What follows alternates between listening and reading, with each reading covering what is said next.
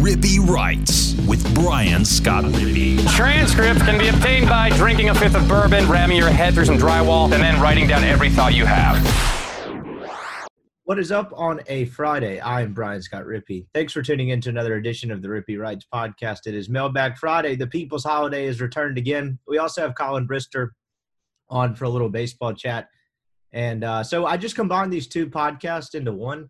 I was going to put one out on Wednesday night, Thursday morning, but I just decided to put it all out at once. So we'll get to Colin Brister first, and then Mailbag Friday for an extra long podcast to hopefully kickstart your weekend. So good stuff in the show today. Looking forward to it. Before we get to that, I want to remind you the podcast brought to you by Skybox Sports Picks. Who is Skybox Sports Picks? Well, glad you asked. They're the world's best gambling handicapping website, the inventors of the Skybox Matrix Interval, an advanced modeling mechanism that has helped propel Skybox to the top of the sports handicapping industry. These guys are destroying it. Just last night, as I read this, they went 8-3 in college basketball and went – and that comes on the heels of an absolutely monster weekend at the Daytona 500. They hit a 2200 prop that was good for a smooth 22 units there. Massive profits on the Daytona 500 this weekend. If you listen to our Friday show last week with Skybox NASCAR guru Mark Harris, you can kind of see you got a little insight into what makes Skybox go as far as NASCAR, one of the niche sports I would say that they are absolutely dominating. So you need to check these guys out. They're going to have a picks package to fit your price range. You can get the NASCAR package for free right now. That will be free till the end of the month. As Mark outlined last week, the new car technology, he wanted to make sure he's putting on a good product and didn't feel comfortable putting behind a paywall, not necessarily knowing that his picks were going to cash. How about that? That's why Skybox is the best in the business, and they profited anyway. If you buy the NASCAR package right now, you can use the promo code NASCAR for 30% off, and that'll get you the picks even when it goes behind the paywall.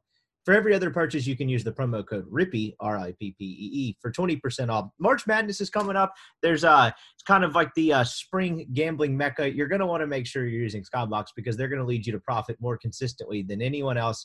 Definitely your own dumb brain. So check them out, skyboxsportspicks.com. Best in the business. Podcast also brought to you by LB's University Avenue across from Kroger. Go see Greg when he's not at the library. I got a photo of Greg and a couple of Jaeger bombs last night. But go check him out. LV's University Avenue across from Kroger. If you're a Rippy Writes subscriber, that is rippywrites.substack.com. You get a newsletter from me 3 to 5 times a week, except this week because I was working on a big project we'll get to in a second, and discounted meats. That is right now, I can't talk today. Right now it is a 16-ounce prime strip for $20 and a $5 pack of sausage. Just walk in there, go show Greg proof of subscription. He'll get you set up, and then go find your own favorites. All kinds of great cuts in there, fresh seafood, all kinds of delicious sausages, crab stuffed mushrooms is a personal favorite. I like the filet burgers as well. You need to go find what you like in there because Greg is here to make your grilling experience great. It's ironic to say this as I sit in 30-degree weather in Dallas, but the weather is turning soon. It is getting close to grilling season. Make sure you go with the best, and that is LB's University Avenue, soon to be in the central Mississippi area out there in Gluckstadt. Go check them out. Again, Greg wants to make your grilling experience better. And all right, before we'll get to Colin Brister first before we get to Mailbag Friday. But real quick, just wanted to reiterate. I think I mentioned this on the Monday show. I have a story up on rebelgrove.com, a long-form piece on Randall Joyner's wife, Tramisha Joyner, Ole Miss defensive line coach Randall Joyner, and their journey through Tramisha suffering a brain aneurysm during the middle of football season.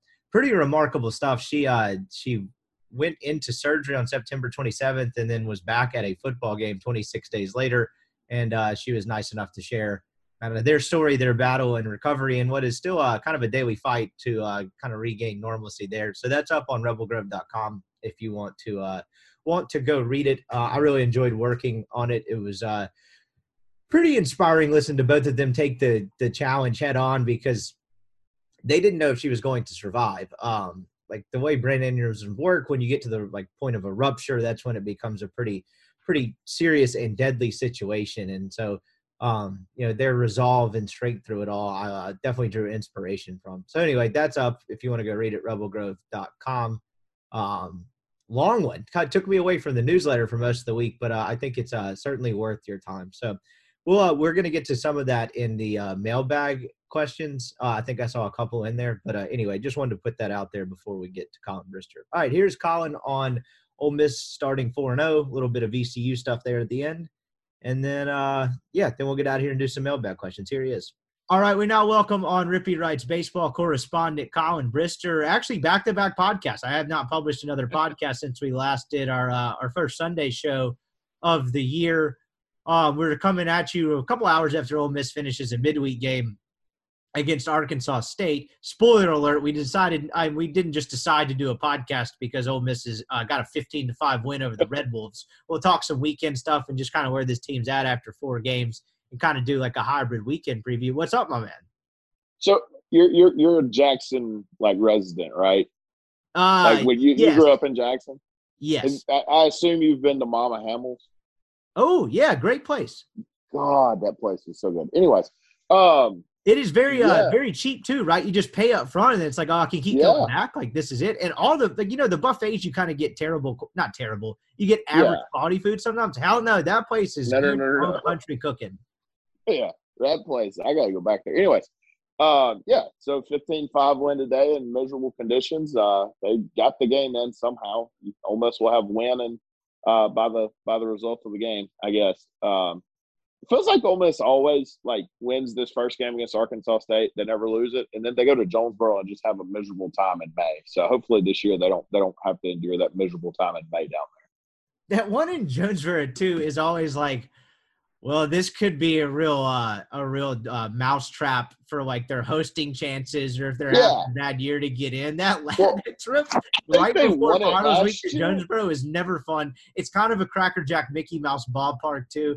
I don't know why Mike schedules that. I'm sure there's a reason for it, but that's always a landmine. There's never a scenario where you're like, okay, sweet, they get this opportunity. Well, do you remember in 19 when they all right? So in 19 the team was just freaking nuts. So they win the series in Baton Rouge.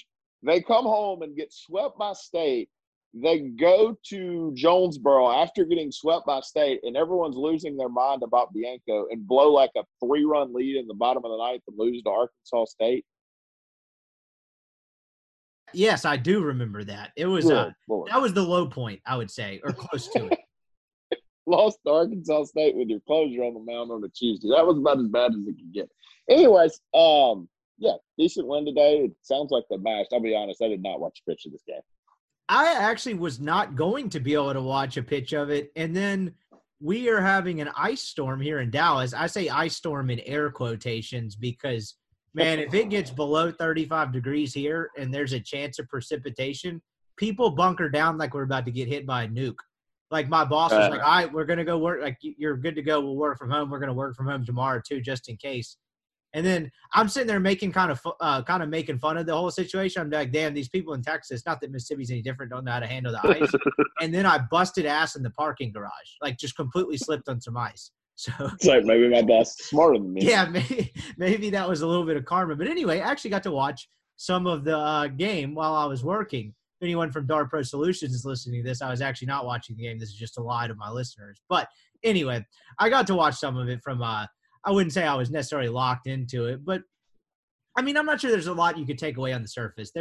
I watched part of the first inning. Most of it was while I was still driving home, but I thought Jack Washburn was overthrowing a little bit. He missed up in the zone a lot, gave up a couple walks in the first inning. Chotinier made an error. The defense took him out. But then he comes back and has a quick 1-2-3 inning when I can't remember if he struck out the side or got 2 strikeouts, but really had a quick, nice rebound inning. And it was kind of up and down from there. I thought Washburn was a solid B, and it was mostly good.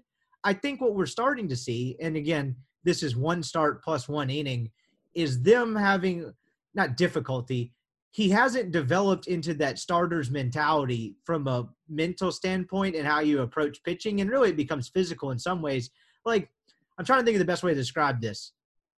he has, on the scale of like Wes Burton to being completely devoid of emotion, he's more on the reliever Wes Burton scale. Cool. And I think they're trying to transition him to a starter to where you don't have to be so amped up and overthrow, because you got 6 more of these if we can get it out of you, buddy. Yeah, he goes 0 to 100 real quick, right? Yes.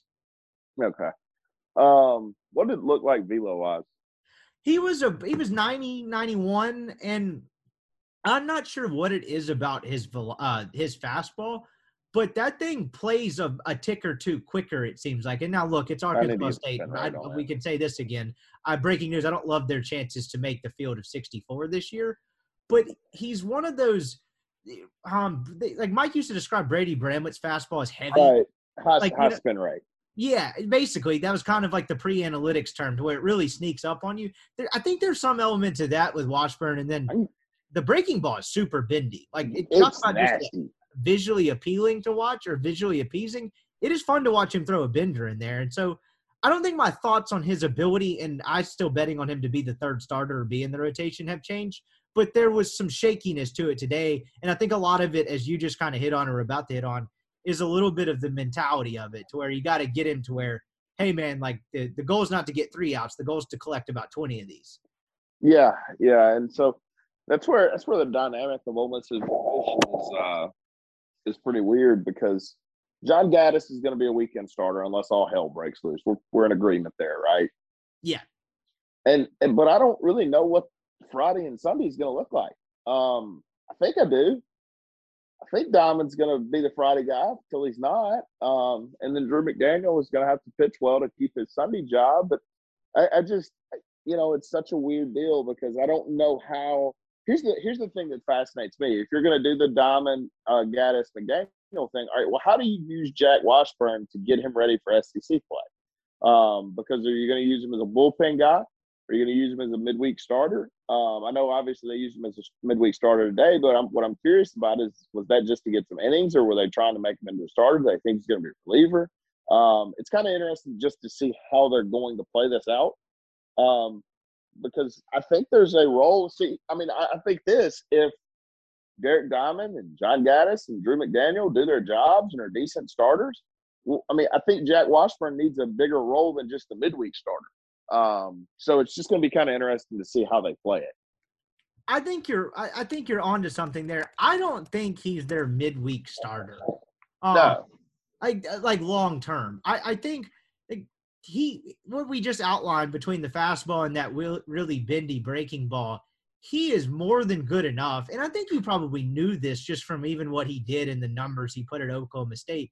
He's going to have a weekend role. I think when he gets into SEC play, if he hasn't cracked the weekend rotation and my wager is wrong, I don't think he'll continue to be the weekend guy. I know this might make you throw up in your mouth a little bit, but like, doesn't that scream – and look, there's some newcomers, so 2 weeks this could look totally different. But in terms of what we know right now, if they get to SEC play and all things hold true and you're trying to find a role for Jack Washburn, doesn't the midweek feel like very Josh Mallett-y or something? Just a dude that's going to throw some strikes. And look, I know he got into trouble sometimes last year, but something like that. Jack Washburn, I don't think will be starting midweek games in late March, early April. Yeah, I think a guy like I don't know what you mean, Josh Mallett-y. I think Hunter Elliott would be a really good candidate there. But yeah, I don't, like you said, I would be shocked if we're the third weekend to SEC play and he is throwing against Arkansas, Pine Bluff on a Tuesday. It just doesn't make a lot of sense, and I don't think you're getting the most value out of him doing that. So we'll see. I can say this. If Jack Washburn is in the bullpen and is used in the bullpen when SEC rolls around, Ole Miss is really good on the mound. I do think that. I think Ole Miss, if he does not crack the rotation at some point, then Ole Miss is really good at starting pitching. Yeah, and I guess in a way that saves you from having to break in the Bronco a little bit or break in the horse, right? They won't have to, I guess, change his mentality from that standpoint. That guy can get as jacked up as he wants to. He can snort some pre-workout and go out there and start yelling at folks. They won't have to tone him down if that's the case. And we've talked about projecting best case scenarios with this team. I guess if you're talking best case scenario, Diamond's good enough. McDaniel's good on Sunday, and then you just use Washburn as kind of another weapon to have in the bullpen. And I think, doesn't that really project as like the guy that gets you 2 1/3 or 3 innings or something when you need it? Yeah. I think if they had their druthers, they would, the McDaniel and then Diamond and Gaddis are good, and they can keep them in the bullpen and let him pitch 3 high leverage innings. But, that produce or involves at least 2 guys really, really producing and producing at a level that they have not produced at yet. Now, I'm not saying that McDaniel and Diamond can't, but it's time to do it. So we'll see. I think this weekend's going to be big. I think VCU can really, really fly. I think they had a tough opening weekend, but I do think they're a pretty decent team. And we'll see.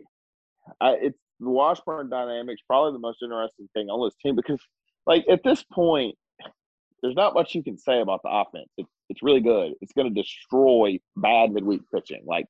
It's going to make some of these games against Arkansas State, Memphis, and Murray State, or if they even play them, those types of teams, it's going to make these games unwatchable because Ole Miss is just going to light them on fire. Yes, they are. Washburn walked 4 dudes today. And not great. No, it's not great, but that's also not necessarily the book on him. I think last year at Oregon State, he pitched 34 2/3 innings, and he walked 21 dudes, which is not some killer ratio, but it's interesting. I was going through his game log right before the season started last year, and he would have like last year he had a stretch where he had 7 outings where 4 of them he went 3 innings, and 5 of them he went over an inning and 2/3. And 6 of those 7 he did not walk anyone, and he had 1 walk at Grand Canyon or something. And then he would have 2 outings in a row where he'd walk 3 dudes, and then he would go 3 more outings with 0. And so it came in spurts. But overall, based on what we know about him, I don't think the 4 walks today is necessarily the book. I think the truth is probably somewhere in the middle of that 6-7 game stretch in that. I don't think he'll necessarily have a problem throwing strikes. He only had 37 today and 62 total pitches. Obviously, you'd like to see that ratio get a little higher. But I think a lot of part of that, too, is I don't know if you saw the weather today. It was not optimal pitching scenario. It was 39 degrees. There was some wind, and then it started raining a little bit. And he wasn't on the longest leash in the world. I think he could have probably worked his way out of the back-to-back walks to start the 4th inning if they really wanted him to. But Mike's got to get some guys in there. So nothing necessarily changed about what I think at Washburn today. You can kind of see what he can be, and I'm just I would like to see more, I guess, is kind of where we stand, which is probably the thing with a lot of guys. I just kind of want to see it one more time. I'd like to see it on a weekend in 2-3 innings of relief, honestly. You think Mike's kind of frustrated that he's lost, 8 innings of baseball to run rules and the weather in the 4 games? It's a great question. I was about to bring that up. I'm glad you asked it. I was so as we were recording this, I did a hit with Chase. Jesus, that sounds like I smoked crack with him. I hopped on his podcast. And we were talking about – he was at the game today, obviously, and we were talking about that, right? Because they've played 4 games, and one of them has gone 9 innings. That is clearly not the plan. So at this point, I'm not a mathematician, but 36 innings would be what you would have played, and they have played how many? They 29. lost. 29. Yeah, that doesn't seem optimal. So, yes, and it was interesting. So I wish they would post the baseball interviews on video, mostly because I'd like to see Mike's grumpy ass a little more often. But Chase, I had to go off what Chase was saying. Are they still doing Zoom videos, or we're going down on the field now? No, they're fully in person, which is a huge plus, except on days like this where there'd be days where Mike was in a bad mood. So when Mike was in a good mood, we would do the media availability next to the heaters in the dugout. And when he was in a crappy mood and it was terrible weather, that sucker was dead in the middle of right field, son. Just weather be damned. But I always hated that. Anyway, but yeah, so Chase asked him about that on Sunday, about kind of the 10-run rule. And clearly he wasn't going to be throw Mark McMillan under the bus or anything or give any credence to the dynamics. But Chase made it sound like he was maybe a little bit apprehensive or prickly about losing the innings. And then today he didn't seem to care very much. And maybe that's because he was freezing his ass off. I don't really know. He's got that very warm coat that I complimented one time that he got very upset about. Did he really? No, I wouldn't say upset. He was very perplexed. I just walked up and he had one of those big soccer jackets on. Yeah. And I was like, that's a nice coat. And he just stared at me for 10 seconds and goes, thanks. So, anyway, when you're talking to Mike Bianco about anything but other than baseball, I think any response to anything you say is on the table. Like literally anything is on the table from him. I've told this story before. I'm sure I have. I bet Chase has too. We were standing there bored as hell one day in May, and we were waiting on someone or something, and it was, the 1900th media availability of the year. And we were talking, someone mentioned baseball movies, and Ben looked at Mike and goes, "What's your favorite baseball movie?" And he just goes, "Why?" I don't know, Mike, because we're all standing here sweating our balls off, and we've talked to you twice this week and really don't have anything to talk about. Like, the interview hadn't even started yet. We were literally just chatting amongst ourselves, and everyone was like, "Sandlot, blah, blah, blah." And then it got to Mike, and he was just like, "Why?" Like, so I could do a whole nother – I honestly, one day I'm just going to do a podcast. Maybe I'll drink like a fifth of liquor and just talk about Mike Bianco for an hour and a half and get that out there. But what was it with the with the story about but the guy in Pontotoc doesn't know I said that or something. That was one of the better. That was a stringer incident with Chase. I think he was stringing for a newspaper, and he was upset. Mike was upset that Chase had written they lost 5 in a row or something, and they had lost 5 in a row. It was not fake news, and I think he was upset because your average dude in Water Valley might not be checking the box scores often enough to know they've lost 5 in a row. Oh, God. That was early. He's mellowed some. Anyway, though, today I think Chase kind of brought it up again, and he didn't seem as apprehensive or concerned about it. But I think in the back of his mind, he has to be a little bit concerned if he was being completely truthful because, we talked about the returnees that maybe whose stock are not as high from the bullpen standpoint, the Wes Burtons, the Jackson Kimbrells of the world. They haven't pitched, and neither is Brandon Johnson. And he gave Cole Baker an inning today. If he really wanted to get Brandon Johnson in the game, obviously he could have just given the ball to Brandon Johnson instead of Cole Baker. I think if the game was yesterday, I think Brandon Johnson gets into the game. Yeah. I just don't think they wanted to wait, with it being Wednesday and 2 days before the weekend. I just don't think they wanted to burn those bullets. There's also a chance if it goes 9, there's a pretty good chance if it goes 9 today, he gets in and gets some work. That's true too. So I don't know. There's liable to be a situation this weekend where Mike doesn't agree to 10-run rules and they just put like 19 on VCU's head. Yes, by God, he's got to get his innings in. And I guess that's a decent enough transition. We could talk about I'm going to punch myself in the face for using the sports cliche measuring stick. But VCU was a 2 or 3 seed in Mississippi State's regional last year. They return, I would say, enough. I think they have 2 weekend starters back and a decent bit of production in the middle of their order. And by all accounts, I think in D1 baseball, there was kind of a split vote between them and I think it was like Fordham and maybe Dayton were kind of the 3 teams that got votes to win the league. So my point being is there's enough back to where they're not going to be, Charleston Southern. And I hate to call it a measuring stick, but I guess I would say I would bet 2 of these 3 at least go 9 innings. Do you feel comfortable with that? Yeah, I'll go there for sure. Yeah. I mean, VCU is going to make Ole Miss play, whereas Charleston Southern didn't even make Ole Miss play. I mean, Ole Miss made 4 errors on Friday, and at no point did Charleston Southern even think about making it that competitive, much less winning the game. So, yeah, I mean, Ole Miss will have to play well if they don't want to have competitive games against VCU. If they don't play well, they're going to find themselves in the 7th and 8th innings in a close game. And at some point, though, this team does need to play close games because they're going to go to the words out of my mouth. That's a great point. I was about to go full hot take. Do you think they should have a game where they don't play well and end up in a 3-2 game in the 7th? Look, clearly you want to go out and play well. They might need some of that. Speaking of, yes, I absolutely agree with you there. Speaking of UCF, did you see they ruled our boy John Rice ineligible? Yeah, it's actually funny you mentioned that. My girlfriend texted me while right before I started recording with Chase. I'm assuming her dad texted her because shocker, she's not locked into Ole Miss baseball. I'm actually not positive she knows it's baseball season, but she texted me and said, "Why can't Plumlee play baseball?" I was like, "Oh, I'll bite here. What's the deal with this?" But I explained the waiver process and how it doesn't make any sense. And I used the example. Do you remember in the peak of the waiver outrage, you had that kid that transferred from Virginia Tech to Richmond because his mom had a brain tumor.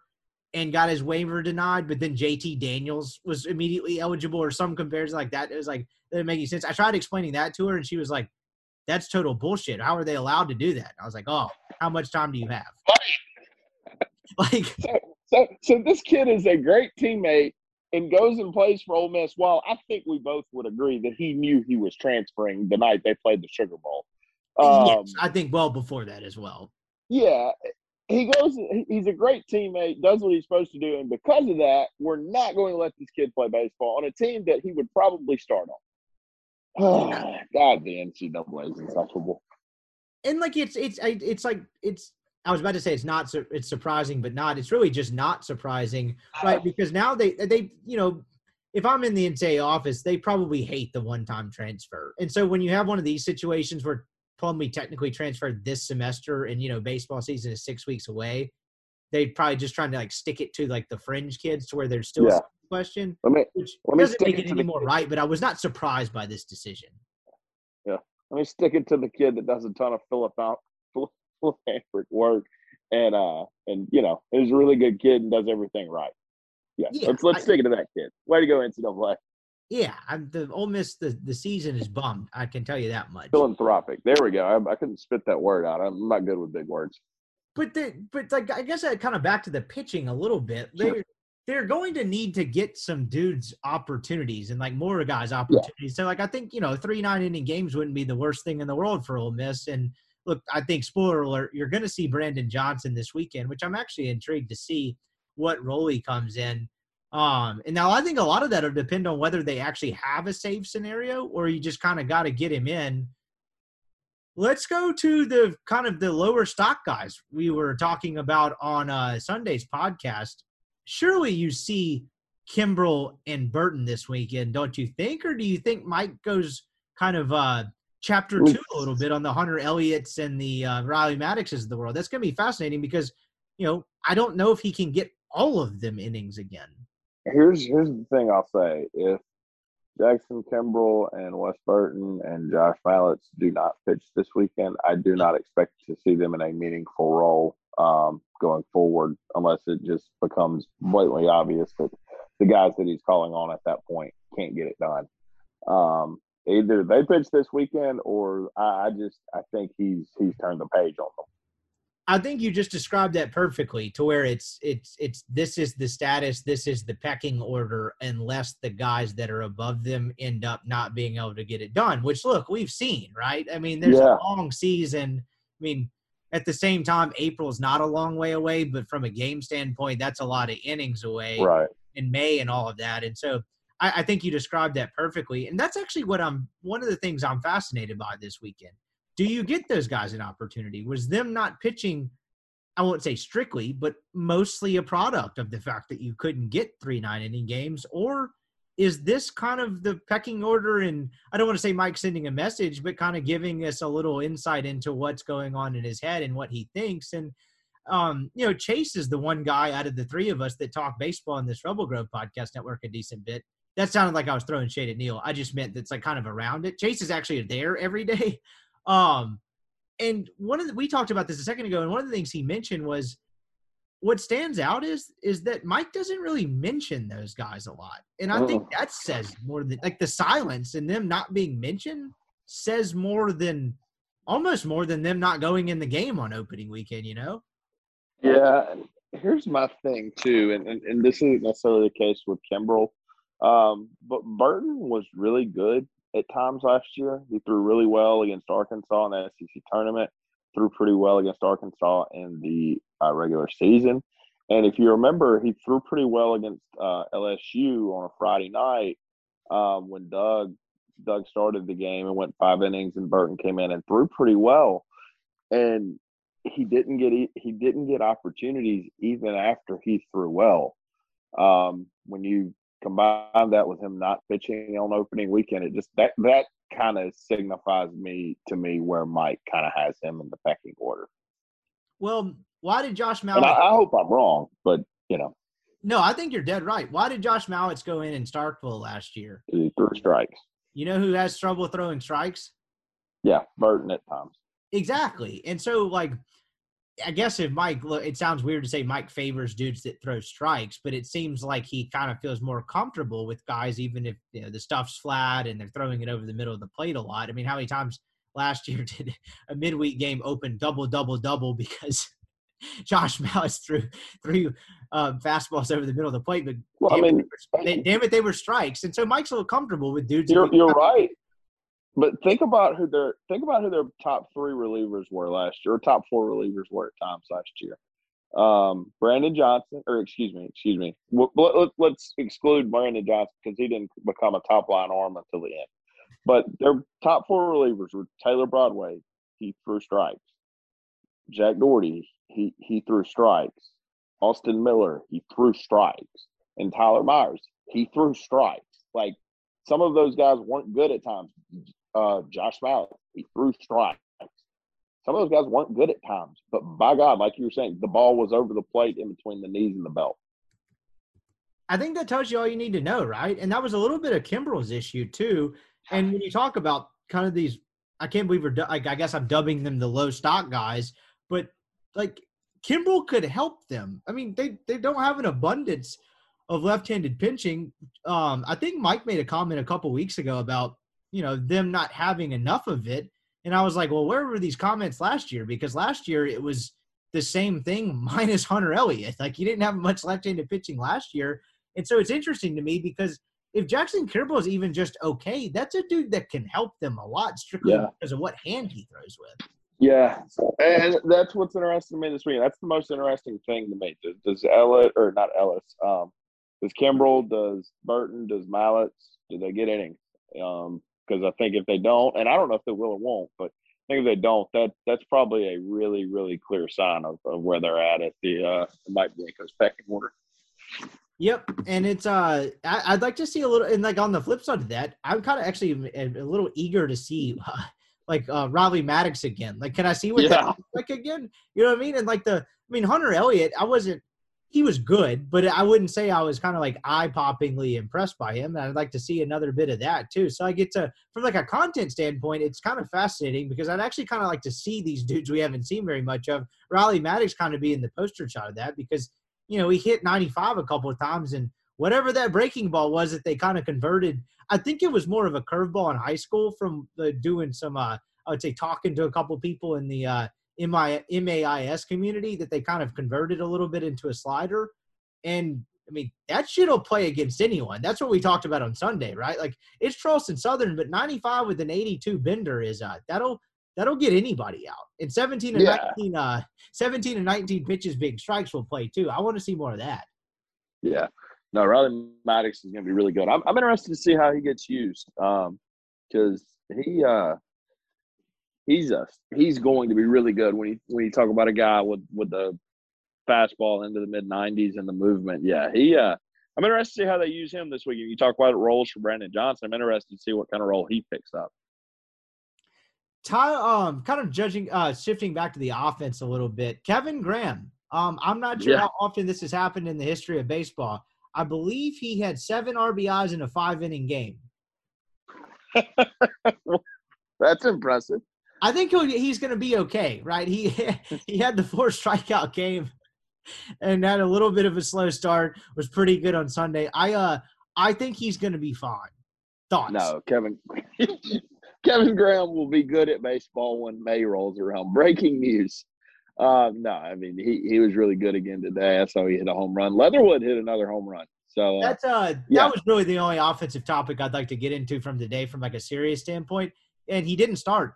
That was a pinch hit with Alderman. So now he has 1 start and 2 home runs on the year. What do you think it is with Mike Bianco? Because we talked about this before. We were on this even last year as it was happening, where we would get the left-handed pitching excuse, but because Mike gave him so few opportunities, I can't remember, did it not shake out that he was actually better against – he technically was better from an average standpoint against righties? No. So at first, and then he kind of fell off. He actually finished about 222 against lefties, but here's what I'll say. He had 4 home runs against left-handed pitching, so the OPS was about 880. Okay. But no, he handles lefties fine, which was what was infuriating to me.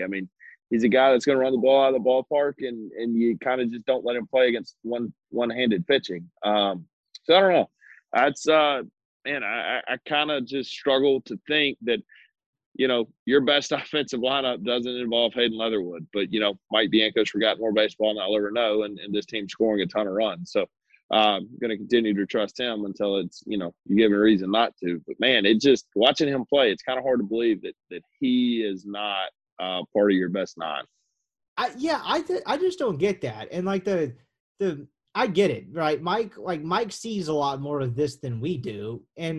But again, like from like the visible and like the side that we see, I don't understand that part of it. And it's interesting because it was almost, I don't want to say more egregious last year. It was almost puzzling last year to where there's a version of this that plays out this year where it actually makes a little bit more sense if like Alderman's a freak and Burford kind of locks down the third base thing.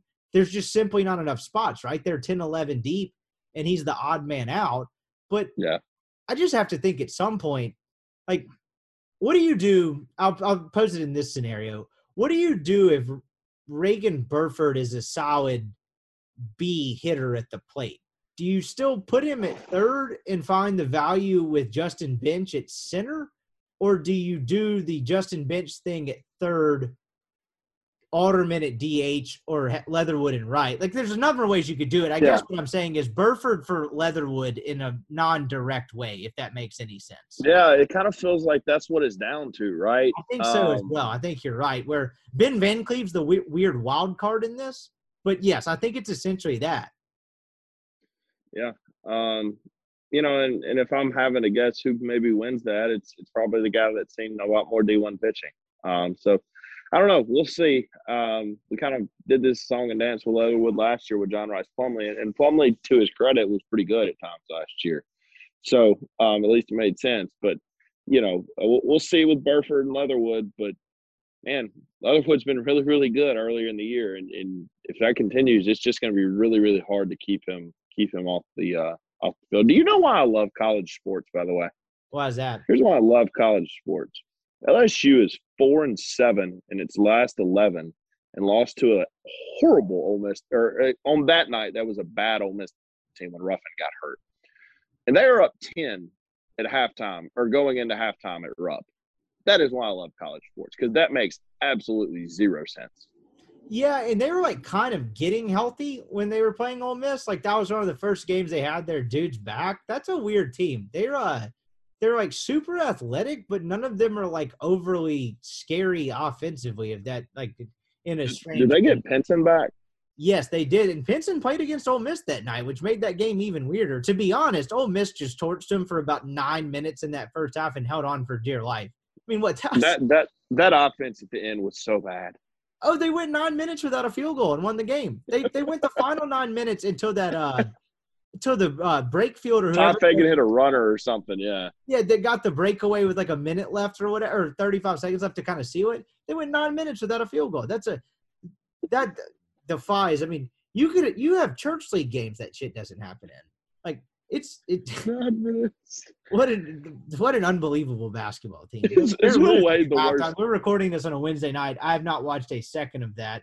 I do have it recorded in case I just hate myself, but they're losing, I'm assuming, correct? You want to know the score? Oh, it's a 3-point game. Right? It's a 3-point game in the second half. What the hell, Auburn? This is about to make it on TV. TV number 1. Yeah, but that's going to turn the TV on. I was about to say this is going on the first TV in the old room now. To spin I think the Leatherwood Burford kind of how this lineup shakes out thing is actually interesting from the standpoint of if you want to spin it into a positive, it's a hell of a problem to have because last year we talked about this being a potent offense, right? And like fully healthy, you know, with the if they could figure out the bullpen because you felt pretty good about the starting rotation, like where are the flaws of this team? And then in the sense of a college baseball lens, life happened, right? You had a Chatagnier injury that shuffled things around and ended up being a good thing because you discovered T.J. McCants kind of indirectly through that. And then you had a couple of pitching injuries and the bullpen couldn't get dudes out. And point being is they weren't like this bulletproof force last year through and through. Certainly not. And that even extended down to offense. And I think the difference between this year's offense and if you were trying to convince someone why it's better, you're not having to do the whole Cale Baker, Trey LaFleur, Ben Van Cleve thing, DH first base. That's your 8-9 hole hitter, whichever one it is. And you just live with the guy striking out a bunch. And, hey, if he gets you a hit or gets you a big hit or hits the ball over the fence, then boom, you got a bonus. There's not that in the lineup this year. They're legitimately 11 deep. And 1 through 9, they're kind of I don't want to say kind of a handful. They're a nightmare. Kevin Graham hit that second home run today. And I don't know if you saw, someone posted this clip to Twitter. The Arkansas State pitcher just like put his head back in his hands and looked like he would rather be anywhere than dealing with what he was dealing with in the moment. Like when we talk about there being no weaknesses, there's like so far there's really no hole. Like there is no Cale Baker, Trey LaFleur revolving door in this lineup, which is really kind of remarkable because that lineup last year was still damn good. So have I told you, like I want to put that in context of how good this lineup is. Have I told you who I would lead off if I had to sharpen? Elko. Yes, and for no other reason besides screw you. Like I got 8 other. To do it. Yeah, that's what I'm saying. Like I got 8 other cats that'll come at you. So it's the best lineup in college baseball. And I don't really think it's particularly close when you look around the league and how teams are kind of swinging it right now. I mean, Florida's a lineup with a ton of draft picks that scored 3 runs on North Florida tonight and lost 3 to Liberty. And I think that's who you probably, well, outside of Arkansas, that's who you'd probably talk about being next to Ole Miss. It's just it's a nightmare of a lineup, man. It is. It's 1 through 9, and you got some cats on the bench that would play at a lot of other schools. It's amazing to me, and I don't want to talk about this too much because I hope he stays at Ole Miss forever. But it's amazing to me that Mike Clement's been here 8 years and nobody's made him a head coach in an SEC or a Power 5 school because what that cat's been able to do at Ole Miss has been pretty freaking impressive. The closest we got to that was him almost going to A&M 2 years ago as an assistant, was it not? Like, there's no head coaching buzz. It's actually that up. He got mentioned for the Kansas State job. I don't know how serious that was because he was previously at Kansas State. Other than that, not really, no. Not that I've heard or has been reported or anything. But I can tell you this, if I was a Power 5 school, and I'm not talking about Texas or anything like that, but if I was – a school like maybe Alabama, and I'm not saying Bohannon's getting fired or anything, but if something like that, he is on the top of my list. He is an excellent hitting coach, and the way they've recruited talent and developed it is pretty freaking impressive. The game you just played with let's hit Elko just because I can afford you and it's an FU move. I think let's play that even further. This was their Saturday lineup against Charleston Southern. If you batted Kevin Graham in the leadoff spot, would you consider that a little bit of an FU move like Elko? So it's funny you mentioned that. I would actually optimally probably actually lead him off because I think he's maybe your best pure hitter on the team. How about Jacob Gonzalez? That seems like a big good. Well, yeah, that's a squeaky move. How about TJ McCants? That's what I'm saying. Does that count too? Yeah, absolutely. There's 5 dudes that you could say that they could that same argument for. You know what the biggest FU move? Leave Kemp Alderman off. Do it. Yeah, and then so whatever game you play with that, even if that was something that Mike Bianco wanted to tournament with, you're ending up with the 6 through 9 that we didn't mention in that hypothetical is Dunhurst based off this Saturday lineup. Dunhurst, Leatherwood, and your actual leadoff hitter in Chatagnier. And all those dudes can mash too, by the way. Yeah, that's just kind of silly to think about. And look, if you want to poke holes in this thing, and look, because anyone can do that, right? It's to some degree. We'll just go through it. Dunhurst slumped a little bit at times last year, but again, that was his first full season of college baseball. But it did happen. It did, but I will say this on him. There's a reason I feel like he slumped. He had to catch every game for about 3 months, and I mean every game. Didn't he have a thumb issue too? Yeah, he had a thumb issue, and his two backups were hurt, and Knox LaFoster and Calvin Harris. So he had to catch every midweek game on that deal. That's a great point. And then, like, the only other thing I could come up with if you're kind of trying to poke holes in this armor is that I just went blank. That the Alderman thing doesn't work out from a velocity Right. standpoint. He still can't get Sure. like that struggles, but you just play Hayden Leatherwood, don't you? Yeah, I mean, go get the senior that hit 7 home runs and play him.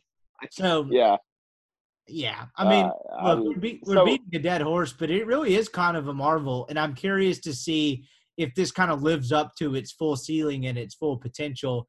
And, you know, hopefully just from an entertainment sake, they stay completely healthy, because there's a world where they just kind of terrorize the SEC. Because Chase mentioned this, it's going to bode well for them on Sundays, right?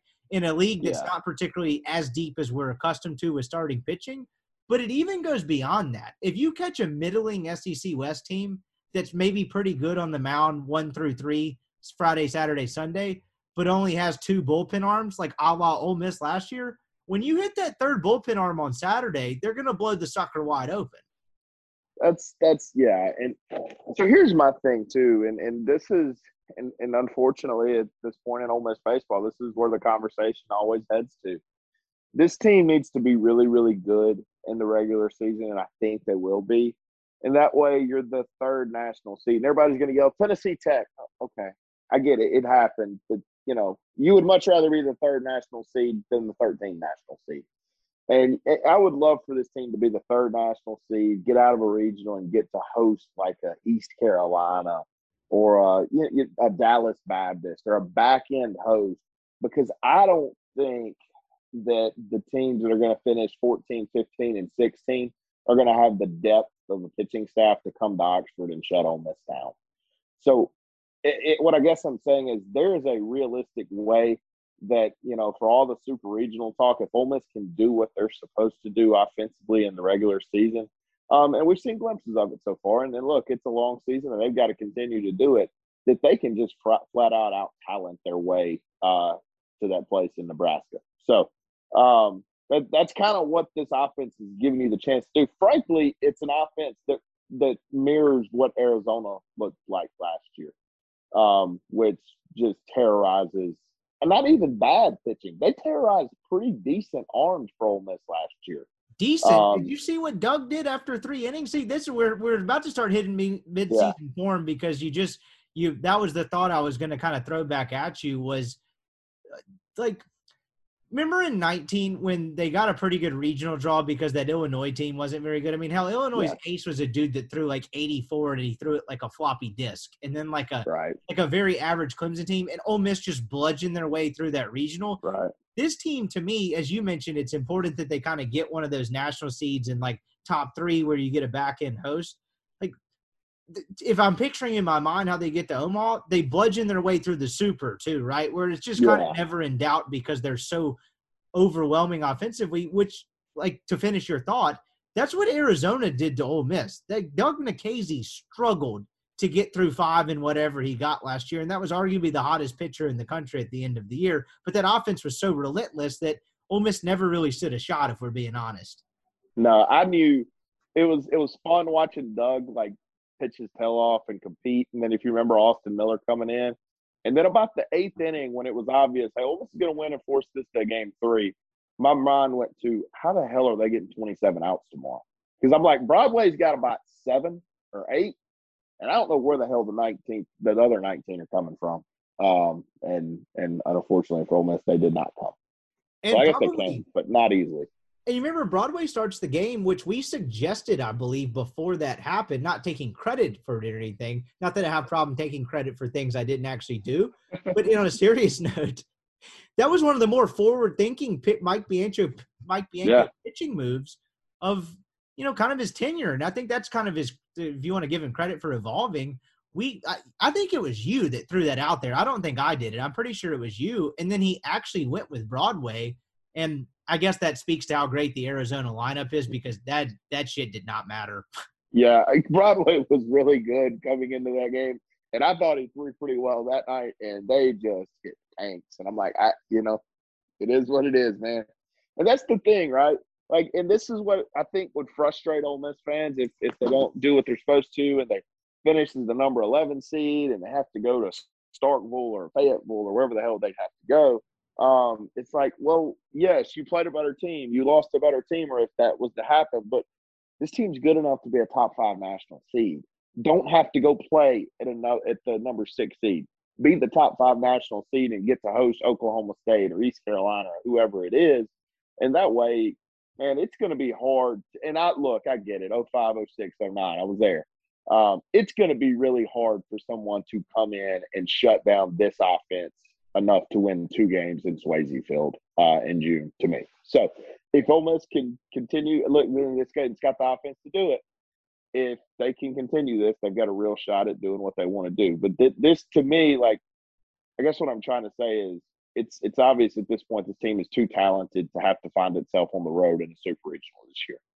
Yeah, and if you're talking about just like brute force busting down the door, like the margin, if you're a team built like around starting pitching and a pretty good bullpen, like in a super regional game to where, say, you lose game 1, then kind of your Doug Nikhazy on Saturday just has a bad day, all of a sudden your season's done, to where, you know, offensively, if you're that stacked, you got to get through 9 guys for 18 innings, or, you know, I guess 18 victorious innings, that is. That seems a lot harder to do. That seems a lot more sturdy with more margin for error as well. Right.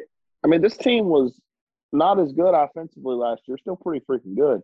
But they were down 11-1 and like 9-1 to LSU and Arkansas. And at some point in that game, it was tied. Now, they didn't win the Arkansas game. They did win the LSU one. I mean, this offense can make up for a lot of mistakes on the mound. And it's fun to watch. It really is. And unless it's a midweek game, because some of those things are going to go 4 hours. They're going to be unwatchable. I'm glad I don't have to cover it. All right, before we hit a couple of random topics that I had written down and let you get out of here, La Tech up 9-4 on LSU. Does that do anything for you? Yeah, it makes me smile because kid I went to high school with went to my high school plays at Louisiana Tech. I wonder if he pitched tonight. But no, I mean, it's Louisiana Tech's really, really good, by the way. Like, really. They are. They hosted last year. They're a good that program's up and running. I don't know who coaches there. Okay, yeah. Okay, I actually went to, oddly enough, I went to a wedding in Ruston last year. Right. You told me you met Karl Malone. I did, after Karl Malone saved me after I actually slept through the ceremony. Wait, what? I didn't tell you the full disclosure of the story. So I hadn't heard this. All right, so I go to Ruston, and this is one of MC's friends from graduate school. She went to a speech pathology school at Louisiana Monroe, and she got very close with this girl that was getting married. It was actually in the wedding. And so you know how that works. I'm going with her as her like date to the wedding, but if she's in it, she's gone all day doing the pictures and all that stuff. And so she set me up with some dudes that wanted to go play golf out at this place like 20 minutes outside of town. I'd actually, when I got in the car with them, hadn't met any of them. They were nice guys. We had a good time, drank some beers, whatever. Well, we get back about 3 o'clock. Ceremony's at 5. I sit down in my hotel bed, and I was like, all right, I'm going to watch one of these baseball games for a minute, and I'll get dressed in like an hour. All of a sudden, I wake up with the remote on my chest, and it's 6:20. Oh, my God. It's not good. And I'm not in my suit.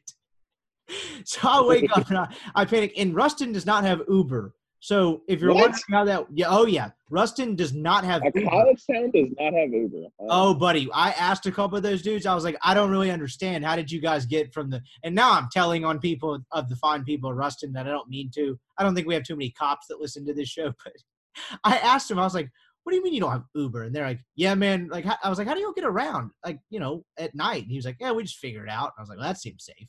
Anyway.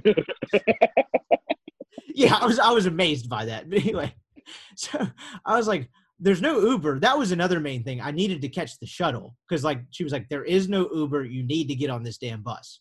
I was like, sure, no problem. I'm not an idiot. Shocker, I'm an idiot. I didn't make it.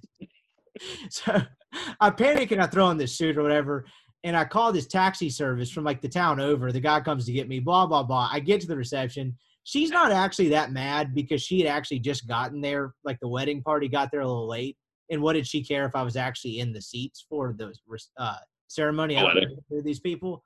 But I would say I'm a little bit in the doghouse. And then all of a sudden this lady taps me on the shoulder and was like, hey, can you take a picture of my family? And I was like, sure. Like, I'm about to play hero ball here. Like, can I like kiss a puppy or save a puppy or whatever the saying is too? And then the dude in the shot is like 6'11". And I was like, damn, who is this guy? And I took the photo and then I gave it back to her. And then like one of the dudes standing next to me was like, it's Karl Malone and his son. And I was like, no shit. The mailman. Just took a family photo of the mailman. How about that? How about that? I almost wanted to walk over to him like, hey man, can you hype me up? Like, that took a lot of time to take that photo on your wife's iPhone. Like, can you tell this lady standing next to me I'm a great citizen? Because she doesn't like me right now. Right. So anyway, bringing that was quite the tangent. Bringing it back to earth, they got a great program over there, and they're really good. And that's the classic. That game's in Ruston. That's the classic game where they're real quick. Did you see how much it cost to get in and get in a seat for that game tonight? I saw with Ole Miss's own Ben Mincy grow the game, which whatever you think about Barstool, the stuff they're doing for college baseball, I think is really cool. $150 a ticket for a midweek game. That's I won't call that a good sign on face value, but that is kind of cool to see the way this sport's growing. I will say this, and I don't know if you saw it. It seemed like college baseball was all over Twitter from like people that don't usually care about it last weekend. It seemed like it was really, really popular amongst the Twitter sphere. No, we're all over it. So we've actually talked about this for a couple of years now, and I think we talked about it in our preseason thing. And I actually don't buy a ton of it having to do with the MLB lockout. I don't think a bunch of diehard MLB fans are flipping on college baseball to get their baseball fix. I just think with TV and everything, people, and I wrote about this in the newsletter last week before the season started, for all of its flaws from the scholarship and the funding and the third assistant, all that stuff that is still real problems with college baseball, I think with TV and everything, more and more people are realizing like this sport kind of kicks ass. It offers the what the Major League Baseball can't. Now, look, I'm not about to be that asshole that compares product college baseball is better than MLB baseball. Of course that's not. But like from the sense of urgency, like the games matter. A 56 regular season with like a 4-team round robin-ish regional and then a 2 out of 3 to actually get to an 8-team World Series makes for a bizarrely compelling postseason. And I think more and more people are starting to realize what a cool product it is, which makes rants like Dave Van Horn even more stupid and tone deaf. I just think it's surely more people like kind of getting like watching a college baseball game, thinking they're going to be like bored by it because of how slow baseball is. And then being like, holy shit, like I feel like I'm on nitroglycerin pills, to steal a John Rothstein reference. This sport's kind of awesome. Thoughts? No, I mean, there's so much, cool stuff about college baseball, whether it's, the condos in left field at Starkville or the beer showers at Ole Miss and, the crowds at Arkansas at LSU. Yeah, I think it's taken off. And I'll give credit here, and I don't know why. I think, the person or the player that I really think got people invested in caring about college baseball is Kumar Rocker. Yeah, I think he deserves it. And I don't know if he did it on purpose or what that was, but for whatever reason, I've never seen people follow a kid like they did Kumar Rocker, and he, I think, helped grow the game of college baseball immensely. Yep, I think you're right. And then having it was like you're right. Kumar Rocker was the superstar, and look, not that this matters very much, but look, he's a minority player in a sport that's more white. That's a kind of a flamethrower, right? He puts everything he has, and I think, unfortunately, that may have led to a little bit of his arm trouble. That's a dude that goes out there and absolutely hurls it and is electric to watch. And then on top of it, like I think part of it was like, yes, this Kumar Rocker superstar, but have you seen this dude on Saturday behind him? Like, yeah, the juggernaut. And so, like, Jack Leiter was like the Robin in the background. I think you're right, though. We pointed out that duo last year was like kind not of as good as it. Part of the hype machine, right? From a number standpoint, Doug Nikhazy and Gunnar Hogan were actually better. But in terms of like marketability, you're exactly right. For whatever reason, like Rocker was kind of the superstar and Leiter was the Robin, and that drew a lot of eyeballs on college baseball. So I'm scrolling Twitter as we're talking here, and I just saw a tweet that made me think about something you said earlier in the podcast. It says, arguing over which of these guys should start, while both hammer the ball sure beats the hell out of the Kale or LaFleur arguments in 2021, respectfully. I feel like that is exactly where we're headed. It sure beats the, we put a guy in the 9-hole and he hits 160 and strikes out 33% of the time. So was that a podcast related tweet? Did someone tweet that out, or was that just No. He tweeted it 6 hours ago. Cincy Rebel. Smart man. I think that's a great way to put it. Yeah, no, it's actually, I spent 10 minutes writing down that note, and someone put that out on Twitter better than I could. 6 hours ago. Funny how that works sometimes. But yeah, dude, I think we've I guess kind of experienced it because Ole Miss has been relevant in college baseball for a while. But another aspect of it, that regional weekend for college baseball is one of the more underrated sporting weekends of the year. That is electric. Like, it's kind of like March Madness light, which I feel like is the greatest compliment to college baseball. I mean, it's 11 a.m. to 1 a.m. baseball with, like, your season's on the line and just going after it. It's a really good product. That weekend is my favorite weekend of the year. By the way, rest in peace, Rebel basketball. They're no longer down 3. But yeah, it's one of it's my favorite weekend of the year just because, man, you got teams all over the place that are fighting for their lives, fighting for their season. Yeah, it's a really good product. I actually enjoy regional weekend a heck of a lot more than I do super regional weekend. I do too. It's like like they're both great. Don't get me wrong, but I agree with regional weekend as well because, like, super regional week, it's the same thing as the NCAA tournament. Like, the round of 64 is awesome because you get 16 games a day or whatever, right? And you get all the upsets. And then, like, the super regional weekend, not the round of 32 2 days later, I can't necessarily say I like that more, but then it's like almost like better games, even though, like, I enjoyed the round of 64 more. I feel like the exact same way about the super regional round. Yeah. It's the regional round, man, is really, really fun. And I guess the only difference is like, I don't think, and you can tell me if you think I'm wrong, I don't think a 14 seed in basketball can actually go win the national title. But, like, there's some 4 seeds that can screw around and win a regional, and then, like, you look up in Omaha and they're really good, like Fresno State, for example. So, like, it kind of feels every team in a regional, outside of some obvious ones, like Central Connecticut State that day against Arkansas. Outside of some obvious ones, it feels like anybody can kind of get out of that thing. Yeah, and if nothing else, like, beyond that, even if they're not going to win the regional, throw a wrench in it and really throw some heat on a number 1 seed, because when a 4 seed does something like that, really who they're benefiting is the 2 or the winner of the 2-3 game, because that sucker's wide open. You remember the year Ole Miss actually made it to Omaha, Lafayette had the regional at home, and that kid from Jackson State threw the game of his life, and they won the game 1-0. Do you remember who almost? Yeah, it was. Do you remember what that almost was? Yeah. It was almost an Ole Miss State super in Oxford. So, what you got to understand about that dynamic is, like, Ole Miss, State had just played for the national title, and Ole Miss baseball couldn't make it to the College World Series. And I am sitting there because Ole Miss won their regional that Monday night, and I'm sitting there like, do I want to play at home against State, or do I want to go to Louisiana Lafayette? And when the game was tied in the 6th inning, my emotions took over, and I figured out, I'd rather just go to Lafayette. I don't want to have to deal with that weekend. That may have just broken this state. It would have been fascinating. I'll throw a mad prediction out there to you. In the next 15 years, that's coming. I'll say this. Ole Miss I agree. Postseason to some degree is coming. I don't know how it's going to happen. But we barely avoided it the past 2 times. I mean, the year that Ole Miss went to Arkansas, it was real close to happening that year. And frankly, I wish it would have, because Ole Miss could have played with State. That Arkansas team was just a little bit better than they were in 19. I'm not talking about last year. Yeah, that's coming. I will say this. I do think in 14, I do think Ole won that super regional pretty easily. Ole Miss was really, really, really good that year.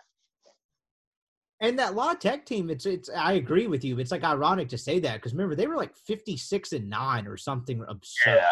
And they all had beards. Yeah, I will say this about that Louisiana Lafayette team. It kind of feels like the Ole Miss team this year. Zero, like getting an out was a root canal. Getting just one out was miserable. Thank God Holt Perdzak hit that triple, or I might have passed out in the ninth inning. I did a story on Perdzak a couple of years ago about that hit, and I was asking him like how bad it sucked to be a pinch hitter, and he was like, "Well, do you know how much it sucked to be a pinch hitter in Lafayette, dude?" He's like, "They didn't have batting cages behind us. Like, I was just sitting there gripping a bat. At least in Oxford, like at Swayze, I could go down, get some swings in the cages, and be ready to roll." He's like, "I was just standing there." He's like, "They hardly had room for a bullpen." I was like, "Honestly, that's a great point, man. I didn't think about that." Well, so if you remember, like the bases are loaded and there's one out when he hits it. And my initial thought, like the split second when he hit it, I'm like, oh, he hit it to the first baseman. That's his 3 unassisted double play. And when that ball hit the ground, you could have, man, I think that may have been one of the happier moments of my life when that ball got to the wall. That whole Louisiana Super Regional was insane, though, because they dropped the first one because Chris Ellis just has a bad night. And then Christian Trent throws the game of his life, and then game 3 about ended my life. That's that great Christian Trent story that Sykes Orvis told me. I was actually writing that. I was writing the story on Perdzak, but I talked to Sykes, and they always describe Trent as that like kind of aloof dude who was not stupid, but never really like showed that he was like serious about the moment. I don't mean that as like an insult. Like he was just one of those guys that was like he could have been going to war and been like cracking jokes about grenades or something. And they were walking back on the team bus, like eating their like post game meal or whatever after they lose that game where Ellis pitches like shit. And they're walking on the bus and Trent's tapping his left shoulder. And they're like, "Hey man, like what are you doing?" He's like, "Season's right here, boys. I got this shit. We'll be fine." Which, like, you kind of need a guy like that. That's kind of unconscious in the moment, right? You think John Gaddis will do that? That would be awesome. If I was still working in media, if they got to May, I'd be like, "Hey, man, the guy that everyone's comparing you to, try to top that." Maybe ask, like, "Hey, the only way to top that is if Gaddis was like stood up in front of the team, was like, do we go home if we lose? Is this single elimination at this point?" So, I don't know where I heard this story. It was on a podcast somewhere, but they were interviewing Christian Trent about Mike Bianco stories. And Christian apparently told – they were asking, like, do you ever get scared to shake Mike off? He's like, no. And he's like, Mike doesn't care if you shake him off, so he's got a reason and all that stuff. He's like, but the funniest Mike Bianco story I ever had was he walked out to the mound in Tuscaloosa one time. He said, and I wasn't throwing real well. And he looked at me and said, "Are you hurt?" And I looked at him. I said, "No, sir." He said, "Well, I'm going to need you to quit throwing the GD ball 85 miles an hour over the plate," and just walked off, which that just encompasses Mike Bianco. The only thing that could put the cherry on top is the thing Mike used to do where he would make the taller pitcher stand off the bat. And Mike would stand on top of the dirt hill to get the 6 inches. But I believe that. That is perfect Mike Bianco, as you just said. Oh, man.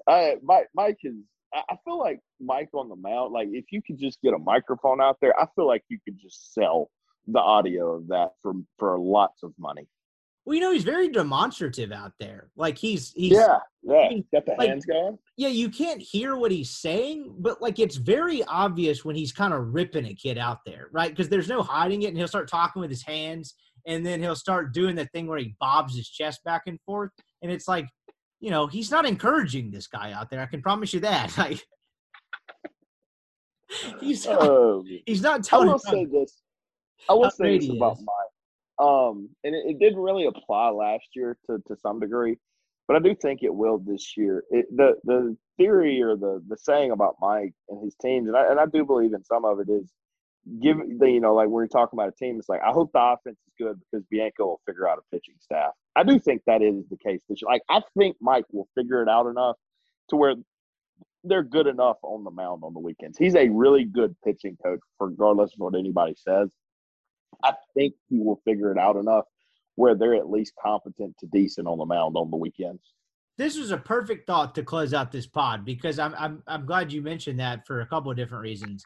You're right in that sense. Mike has I mean, the fact that he figured it out last year, Right. And you can play this both ways, right? The fact that they didn't have dudes that could get out consistently, you could say that's a problem. But the fact that he found a kid that wasn't on the travel roster until May, and then, I mean, I guess I can't give him total credit for Brandon Johnson. We never really understood why that guy didn't pitch more based on what he did when he got the opportunity. But point being, he still figured it out amongst a sea of dysfunction. I mean, they had a lot. If you think about how last year played out, they had a lot of bullpen arms just kind of failed them. And I don't mean that in like a negative sense on the kid or whoever it is, but it's just the truth of the matter. And he still figured it out and got them one game away from Omaha. And I realize that's not what people want to hear, but you're right in that sense, is that he always kind of figures it out. And I'll pose you this, because Chase pointed this out to me, I think it was last week, where going into the season, and this plays into the low stock guys, returners versus new guys, and how he's allotting the innings.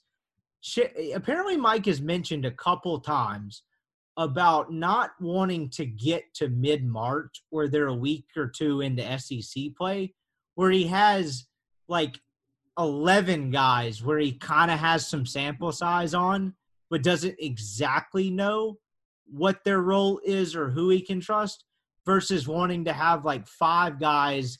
It's not even a role thing, but knows he can absolutely trust. He's apparently said that a couple of times. And I think that plays into, one, what played out last year, and two, what we talked about as the season progressed last year, to where, I mean, you think about it, this time last year we were hyping up the bullpen about possibly being the deep it's ever been, right? Because we had limited sample sizes, but these guys, had kind of shown promise. And like Mike's kind of going in the other direction now, if that makes sense. Like he'd kind of rather have the 4 or 5 known commodities and not overcomplicate things. And I'm curious how that will factor into decision-making into who gets innings. Right. I mean, if that's the approach, then, you would think that this weekend, if there's close games, that people on the mound are the guys that he trusts.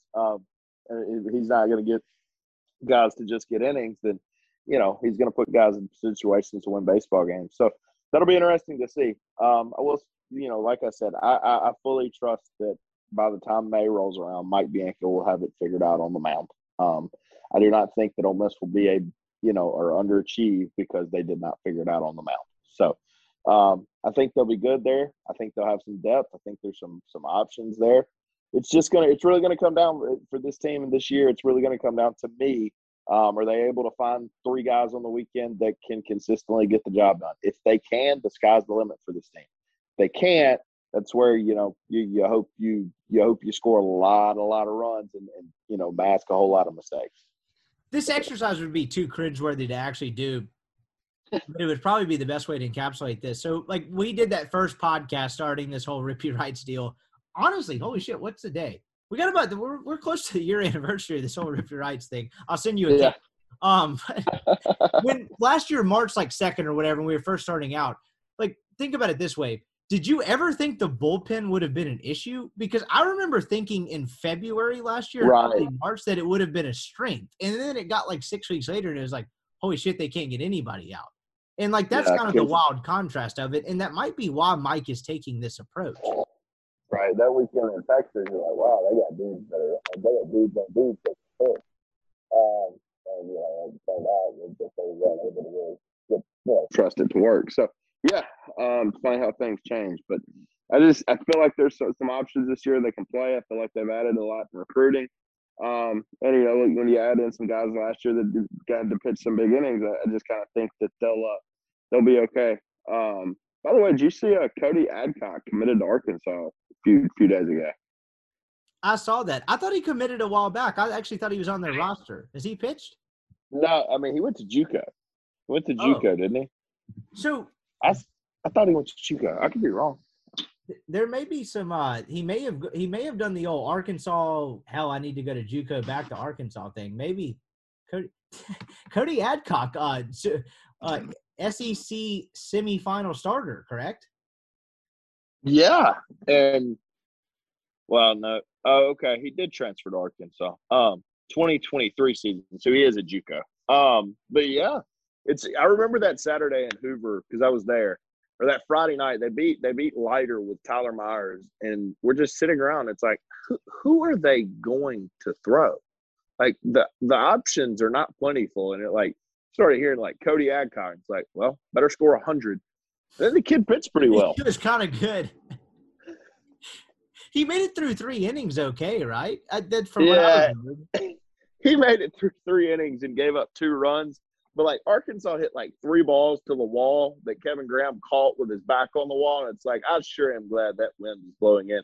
And then somehow Ole Miss only scored 2 runs that day. Hey, look, man, use every part of the ballpark. So, last rant. Like, we're going off. Who cares? This is off the rails at this point.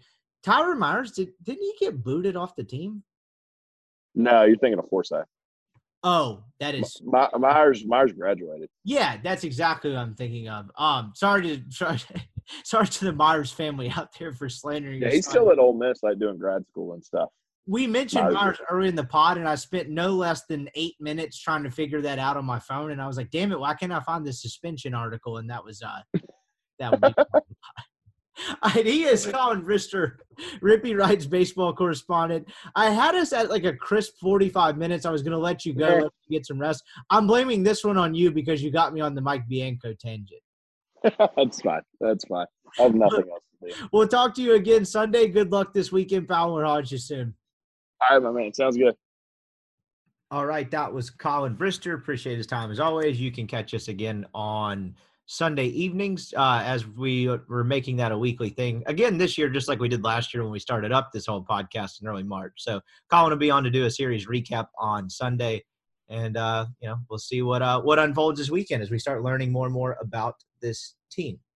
All right, let's get to your mailbag questions. It was a strong showing for the People's Holiday after a little bit of a lighter one last week. So I appreciate everyone participating, and we will answer them all. If I ever get to a point where I can't answer them all, then that means the People's Holiday has taken off beyond my wildest dreams. So for now, we answer them all. Here we go.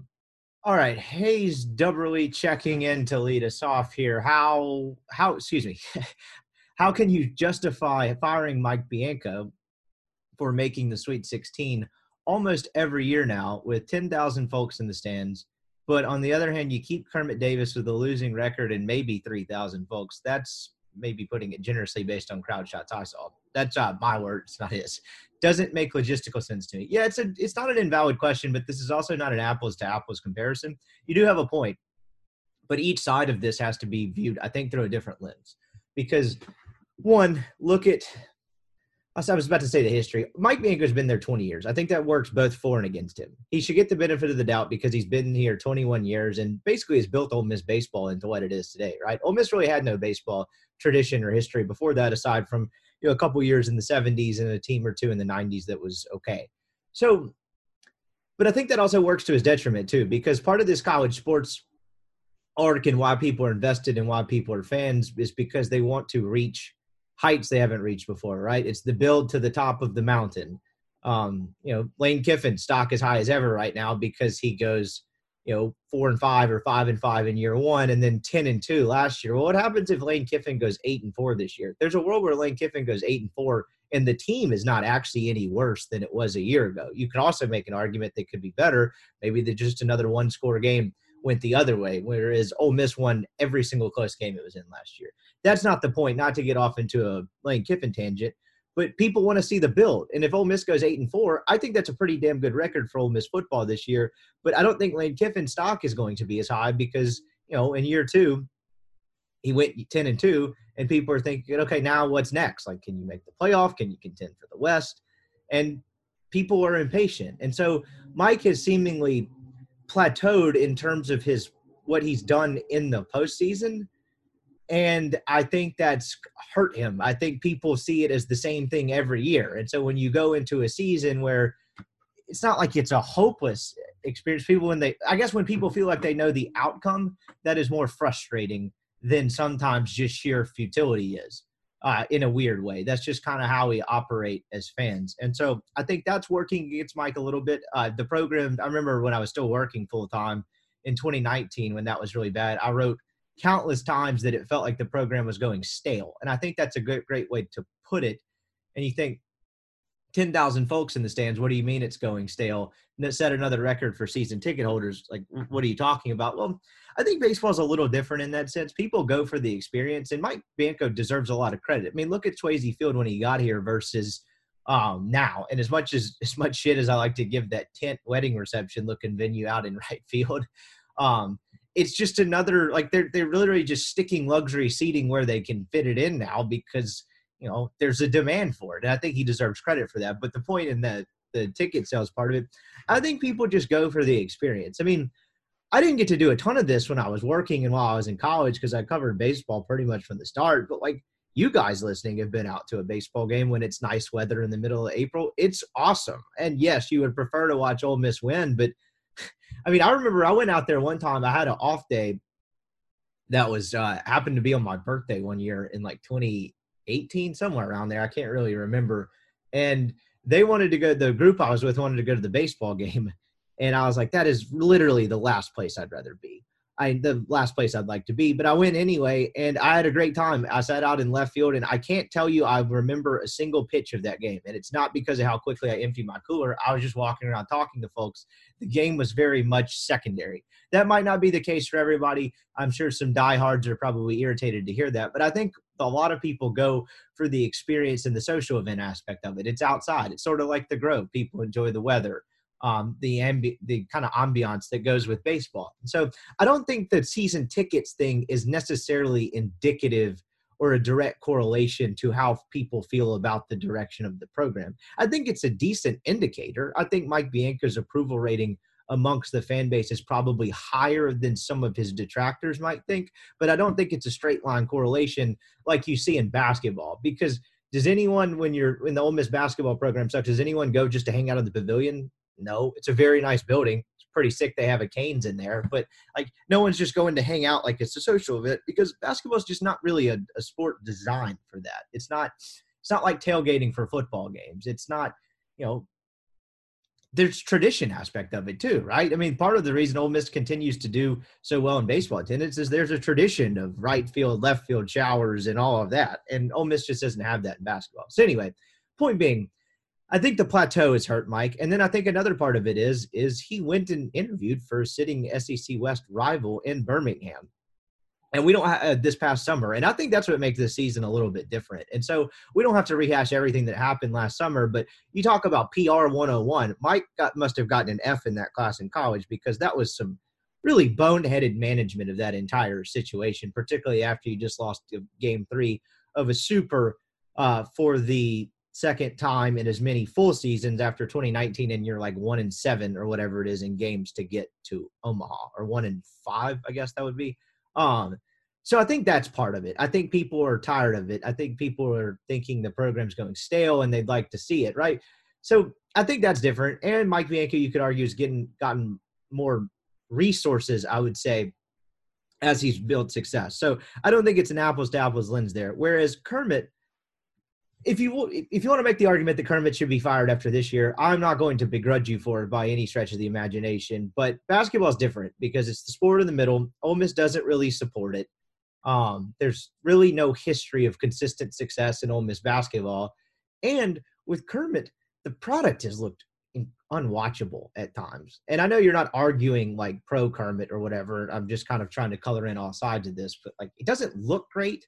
They struggle offensively, and it looks, talk about hope, it looks kind of hopeless. It's a tough watch. And, you forget last year, Ole Miss was one game away from making the NCAA tournament. If Ole Miss had beaten LSU on that Friday night in Nashville in the SEC basketball tournament, I don't want to go revisionist history here, but odds are they were going to make the NCAA tournament. And I'll ask you this, did anyone have fun watching Ole Miss basketball last year? It was kind of like getting a root canal. They really struggled offensively. To his credit, they guarded their ass off. But, like, it wasn't a fun product to watch even when they were winning. And, Kermit's a second half away from making 2 NCAA tournaments in 3 years. Like, when's the last time an Ole Miss coach did that? I think that would have actually completely changed the way people look at him and this team and this program. And then the other part of that is, on top of it not looking great, his roster evaluations have been terrible. He's got a bunch of dudes that I don't think other programs saw as high major players on the roster when he probably should have hit the JUCO portal hard. What do I mean by all of this, and why am I going off in this tangent? I guess what I'm getting at is, well, all of that is true. The point is, I think Mike has become a little bit of a victim, not even a little bit. Mike has become a victim of raised expectations that he raised, and Kermit has lower expectations. And so I think that's probably how you justify it, because at the end of the day, it's not the same thing in terms of getting to the Sweet 16 in basketball and baseball. I know as much as people want to like compare it as the same thing, but man, if you host a regional in baseball, you play, you get the chance to get to that Sweet 16 in your own home ballpark, and they deserve credit for hosting that regional, but like it's not exactly the same. I would argue it's harder to get to the Sweet 16 in basketball. So that's part of it as well. And then Kermit is honestly given the benefit of the doubt because of lower expectations. Right, wrong, fair, unfair. I think that's why. And at the end of the day, I'll pose it this, because I've never been on the Fire Bianco train as much as he and I might not see eye to eye at times. I think he's a great coach. I think what he's done here is pretty remarkable. But there's I wouldn't underestimate the plateauing aspect of things and how that kind of breeds frustration, even though it doesn't necessarily breed apathy. And I guess the last question I'll pose is this: how long is too long? I mean, are we going to be talking about the first return trip to Omaha in 25 years, 22? I mean, this year, if they don't make it, it'll be 1 in 22. At some point, you just kind of got to make a change just to see if you can get over the mountaintop and roll the dice and make a gamble. So I think that is why, coupled with the LSU thing. That was a really long answer. I'm not sure it was any good, but hey, we're here. All right, keeping it moving here. LFG Shirts checking in. Is it a requirement for all MPW digital podcasters to say the word standpoint 10 times per episode? Do I say standpoint a lot? Now you're in my head. Not really, but I don't know. I've never noticed that one. I'll have to check with HR, check with management, and get back to you. I'm not getting paid extra to say standpoint a bunch. I know I have crutches for words like that I overuse at times, and like habits that I should probably break. I didn't know standpoint was one of them, which I guess this week is as good a week to remind the people again. I got into the podcasting game because my bosses at Super Talk made me. I was a writer by trade. That is kind of what most of my background is in. And so I am not a professional podcaster. My dream was never to be Jim Nantz or Joe Rogan by any stretch of the imagination. I wanted to do really exactly what I did this past week. And I would just like my dream job, I think, would be just writing long form stories and kind of having the time to go dig in and find stories with a lot of depth to them. So like that's, I feel, where my greatest strength is. It is certainly not sitting in front of a Zoom with you fine people answering your questions and trying to sound professional. Never really tried to do that. I've tried to sound like myself. And as if we were drinking a beer on the square together. I hope that would not sound much different. Possibly clean up the language a little bit versus me on the having a beer on the square. So that's always been my goal with podcasting. I know that's not what you asked, but I've actually gotten that question before, so figured I would just springboard off of it. But sure, from that standpoint, thanks for the question. All right, here we go. Keeping it moving. Kyle Wilson asks this: will this be the highest turnover of SEC basketball coaches ever? This is a good question, and I'm not sure how to quantify it. When I got this question last night, I tried to look up like SEC coaches fired by the year, and there was no database, and I was not about to go chart that by hand as much as I love the People's Holiday and appreciate your question, Kyle. But it has to be up there without having any like basis of knowledge to go off of like what's the most in the last 20 years. It's got to be up there. Like, let's just roll through it. Conzo Martin is gone. I almost pulled a Brian Haydad for any of you radio listeners out there. The guy could not say Conzo Martin's name. He's probably gone. Tom Crean is gone. So that's 2. I think Kermit Davis is safe. That's just a hunch. I don't know anything. So we can take that one off. But that was certainly like a possibility. Frank Martin, who knows? I would think the bloom is off the rose there, and he's probably gone. So for the sake of the argument, we'll put that in there. That's 3. If Mississippi State doesn't make the NCAA basketball tournament, and they got absolutely blown out by South Carolina the other night, in a game that really would have changed the outlook on their like realistic shot to make the tournament dramatically, and they weren't competitive in that game. So I think Howland is out. That's 4. Keep it going around. Tennessee, safe. Kentucky, safe. LSU safe, A&M safe. Who am I missing here? Alabama safe, Auburn safe, Vanderbilt and Jerry Stackhouse. I don't know much about that one, but that would seem like he is probably on the way out. That seems like it's been a very odd marriage and a bit of a tumultuous relationship from the start. So we'll go, that's 5. And then that leaves you with what? I think we just hit all of them. Yeah, Arkansas safe. So that's 5 coaches. That's a lot. I mean, that's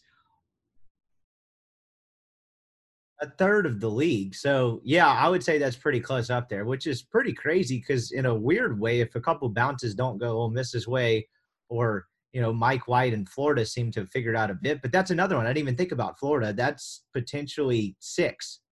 I don't know what that's going to look like. Florida's now what? They are 7 and 8 in conference play. So, that could get dicey as well. So Mike White in Florida, that's 6. So that's almost half the league. So that's that could certainly be close to the highest ever. I would bet without wagering on it that 6 in a year is the highest ever, particularly since definitely since Missouri and A&M joined the SEC. Tyler Fitch checks in to ask, you can only eat one protein in preparations. What does this mean? One protein in one preparation style for the rest of your life. What's your choice? Oh, I thought we were about to go on a protein shake deal here. And I was like, buddy, I don't know if you know what I look like, but I'm not exactly on the gas. Not huge in the protein shake industry or well-versed in that, but you're asking about meat. I'll probably just go steak. That'd be the easiest one. I like chicken. I like salmon, but I'm probably just going to go filet. Does that count? Anyway, thanks for the question. Alex Harrelson asks, we need to have a soccer corner. I need to get Weldon back on. Apparently soccer corner's heating up. I keep getting messages about it. We'll have Weldon on maybe soon for like a pre-spring deal, and we will hit all the soccer storylines as well. Alex Harrelson checks in to ask, the Brentford Bees play at Newcastle Saudi Oil Money Stadium at 9:00. Who wins, or is it a draw? Should this match, the terminology, should this match be for my loyalty and who I espouse my loyalty to, as far as the English Premier League goes, because the Brentford Bees just not really doing it for me anymore. I don't know off the top of my head where they sit in the standings, but Saudi Castle is just too interesting for me. And so if they win this game, we might have to make a team switch. I don't know if I do the deal where I burn the Brentford jersey that I don't own and throw on the cool-looking Newcastle one that has all the stripes and stuff on it. But that's certainly on the table. I'm going to say Brentford wins this for now. Saudi Castle is now out of relegation. Huge news. We got to have Weldon back on. They're now out of the relegation realm. They need this one worse, but I'm still going to go with my Brentford Bees, even though they're sliding closer and closer. I don't think they'll be relegated. And by that, I mean, I have no idea. I count like 4 spots in between them and the relegation slot. So that seems safe, but who the hell knows? So sure, I'll go Brentford for now. But if Saudi Castle wins, I might have to make a switch there. Rob Brown checks in here. Here we go. Why haven't we tried McCants at third base? Him at third, Bench at center field, Leatherwood and Alderman at right field, and DH feels like the best option for the offense, and having Bench in center field is the best defensive option. You're correct on that last part. So this is an interesting question, and I'd say, one, it's early. They're still figuring some things out. McCants is a natural infielder by trade, and that's one thing I never figured out last year, was when it became clear that McCants just hit way too well to be taken out of the lineup. I mean, all that kid's done from the entire time he's walked on campus and gotten an opportunity is hit. He's a great hitter. I think he's a pretty good infielder, even though we haven't seen it yet. I think there were a couple games where we saw him at second base last year, very early in the season, unless my memory is deceiving me. But it's a great question. And one of the things I didn't understand last year was when that became the lineup, why was Bench not playing center and McCants at third? That seems like a win-win for an already defensively challenged outfield on last year's team. And so Mike is not dumb as much as many people, as irritated as some people get with him and may want to challenge that. He's forgotten more baseball than I'll ever know. So I'm sure there's a reason for that, why McCants hasn't been played or tried at third base, and we just don't know it because there's just no way that hasn't come up in conversation, particularly last year when it made the most sense, right? The best center field play Ole Miss got all of last year was with Justin Bench. And, McCants was tasked with pretty much a pretty impossible job, right? I mean, he's a freshman in the SEC. Playing center field versus a corner outfield spot is wildly different and a much harder challenge. And so, he did the best he could. But once that lineup became set, I never understood why they didn't just flip the two. And so there's got to be a reason for it. So I don't have a great answer for you. But there just has to be something there because, again, he's a natural infielder. Why would you not have tried this? So anyway, great question, but I agree with it. I just don't know. I really don't know the answer. John Ashton Hicks, if you could be in attendance at any historic sporting event ever, what would you choose and why? I'm currently rewatching the movie Miracle, and that would have been insane to be at. It's funny, as I was reading this question before I finished it, that was the first one that popped into my head, the Miracle on Ice game, just with everything going on in the country then. And then oddly enough, kind of what we got going on in Eastern Europe right now, like not that would be like any sort of parallel, but that was the first thing that popped into my mind for whatever reason. So I think that one's up there on the short list. I think Tiger Woods at the 2019 Masters would certainly be up there. Honestly, Tiger at the 05 Masters where he had the chip in on 16 would be pretty cool. I hate going on the golf thing, but Tiger versus Rocco Mediate in the 18-hole playoff at Torrey Pines where Tiger wins it on one ACL would have been pretty cool. Going elsewhere, I'm trying to think of just off the top of my head, pretty cool sporting events. I'm sure there's some that I just haven't thought of yet. I'm not even a Saints fan, but the Favre interception going to the Super Bowl would have been pretty badass. The 2016 Cubs World Series Game 7 in Cleveland certainly won. So those are a couple options, but I'm probably going to go Tiger Woods in the 2020 Masters as my final answer. So those were 3 or 5. I'm sure there's 6 or 7 that I left off that people are like, how did you not think of this? But whatever. It's 8:00 in the morning and I'm halfway through the first coffee. So that is my 3 to 5 list there. Jack Culbertson asks, if you had to pick between Kiffin, Bianco, and Kermit to be the new coach for Saudi Castle United next season, who would you pick? Well, the merch sales would go up if you picked Kiffin. I don't think Mike Bianco would be very conducive to the English Premier League soccer crowd. I think they would call him a wanker pretty quickly, and then he would get very angry about that and take it out on whatever poor schmuck that's maybe just starting out in media that covers Saudi Castle United. And then Kermit, they would not score. I would be confident in Saudi Castle's ability to defend and not give up goals, but in terms of actually putting the ball in the back of the net, I'm not really sure that I feel great about Kermit's ability to do that. I'm sure Kermit would recruit and sign a lot of whatever the League One is below Premier League players, and that would be an issue. So I'm going to go Lane Kiffin. His stock is high. He's good on offense. He would rock the hell out of one of those Saudi Castle-looking jerseys. So I'm going to go Kiffin. Maybe he could bring the Ted Lasso visor over the pond with him. I'm sure if someone called him a wanker, he would find a way to spin that into a positive on social media. So I'm going to go Lane Kiffin. Barrett Parker responded to this question and said, Dirty Mike. I'm not so sure about that. I would like to see it play out, but that's kind of like the car crash you can't look away from. So I'm not so sure about Mike Bianco ingratiating himself with the fine and often crazy people of the English Premier League soccer world. So appreciate the question there. Caleb Sailors asks, why does Ben Van Cleve continue to get at bats? Yeah, so this is an interesting one. Last year, he got at bats because Ole Miss ended up having one hole in their lineup, right? It was the Cale Baker, Trey LaFleur. I guess you could put Hayden Leatherwood in there, although he was right field and pretty much locked down that. I don't really understand the Plumlee platooning thing. We can get to that in a second. But Ole Miss basically ended up, when you had 8 guys and 8 spots to fill, or 9 in the bat as it pertained to the batting order, they were pretty decent through 8 and had a couple guys slump, and sometimes they were 7 deep. And so there was opportunities for Ben Van Cleve where he just kind of lived with it. I don't have a ton of stock in Ben Van Cleve. He's the most intimidating singles hitter of all time, but he does hit decently well to contact, and he doesn't strike out a ton and puts the ball in play. And, you know, I mean, he walked 9 times in 102 at bats last year. So I guess that's like 110-ish plate appearances, depending on his HBPs, 115 plate appearances.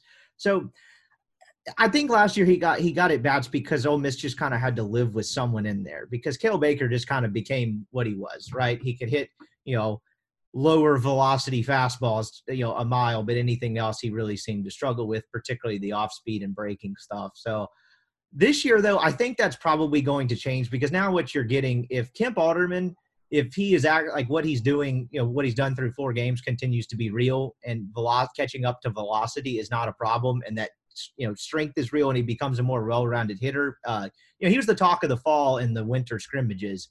And so if that lives up to expectation, Ole Miss is genuinely going to be 10-11 deep, and it's going to be hard to find at bats for a guy like even Hayden Leatherwood, even though going back to whoever just asked the question about the lineup and why not put Leatherwood DH right, whatever, I agree with that. But it's going to be hard to find at bats for a lot of these guys. And so if you made me wager on someone being the odd man out, I think it's Ben Van Cleve. And so, you know, he doesn't strike out a lot. I think Mike trusts him. This is weird to say, but I've heard Mike say it before, and I know this is a fact. He's a decent bunter. And for whatever reason, I think Mike likes having an option in the lineup to bunt, just, you know, if you ever need it, I guess, you know, with people rolling their eyes at that. I'm just telling you, it's part of the equation that goes into how Mike Bianco evaluates Ben Van Cleve. And so I think that's why, and I think he's getting opportunities early in the year. But if Ben Van Cleve is still getting, you know, 2 starts or 7-8 at bats on a weekend in April, I'd be surprised. And that would tell me that a couple of guys have either gotten injured or faltered around him. And so, you know, not to be unfair to the kid, but I think that's probably going to phase itself out. I think he will be a valuable bench option. Look, again, I've never had a huge stock in Ben Van Cleve as a regular everyday player, but I think he's a good pinch hit option because of the reasons we outlined, right? He doesn't strike out a ton. You know, he's got a pretty decent, I would say a pretty decent eye at the plate. And, you know, he hit 255 last year. And I think from like March on, that was close to 270 something. So it's not the worst option in the world to have off the bench as a pinch hitter. But if, you know, if he's a platoon DH guy to, you know, mostly full-time starter, that's a different story. And so I think you're going to see your own question answered as we get deeper into the season. Let's see. Cody Wiley, this is still topical. Did Leatherwood run over Mike's dog 2 years ago? Yeah, I got nothing for you on that. I don't understand it. Mike, I understood some of the defensive replacement stuff late in games, like get Plumlee out there, throw the season a bone, get the fast kid out there in a defensively challenged outfield. But I didn't understand the left-handed stuff. Mike, again, forgotten more baseball than I'll ever know. I don't get the Leatherwood thing. You probably just heard Colin and I talk about it a ton, so I think we covered a decent bit of it. But I'm Team Leatherwood. I think he should probably start, and that should be the end of it. I get it. You got to give Alderman at bats. You know, where else are you going to find it? But I think Leatherwood is either the right fielder or the DH, and Alderman's the other one. But then the Reagan Burford thing is another part of it, right? So if Reagan Burford continues to hit and you can put bench and center, then what do you do? That even ties back to the question about McCants at third. Do you just kind of nix the Burford thing and just roll with the 9 guys you have, that being Leatherwood and Alderman, and just not overcomplicate it? So there's a lot of stuff, but this is the time of year where you figure it out. So again, I'm firmly on the let Hayden Leatherwood team for sure. I'm firmly in that camp. So weird internet names. That's a new one. Oh, I see what you did there. Did you actually do this? I get baffled by the internet names each week, and someone literally put their name as weird internet names. If you did that on purpose, props to you. That is high level internet comedy. Anyway, sorry. What is something fans are overreacting to from watching the first 4 games that they shouldn't be? What is something that has surprised you after watching the first 4 games? Good question.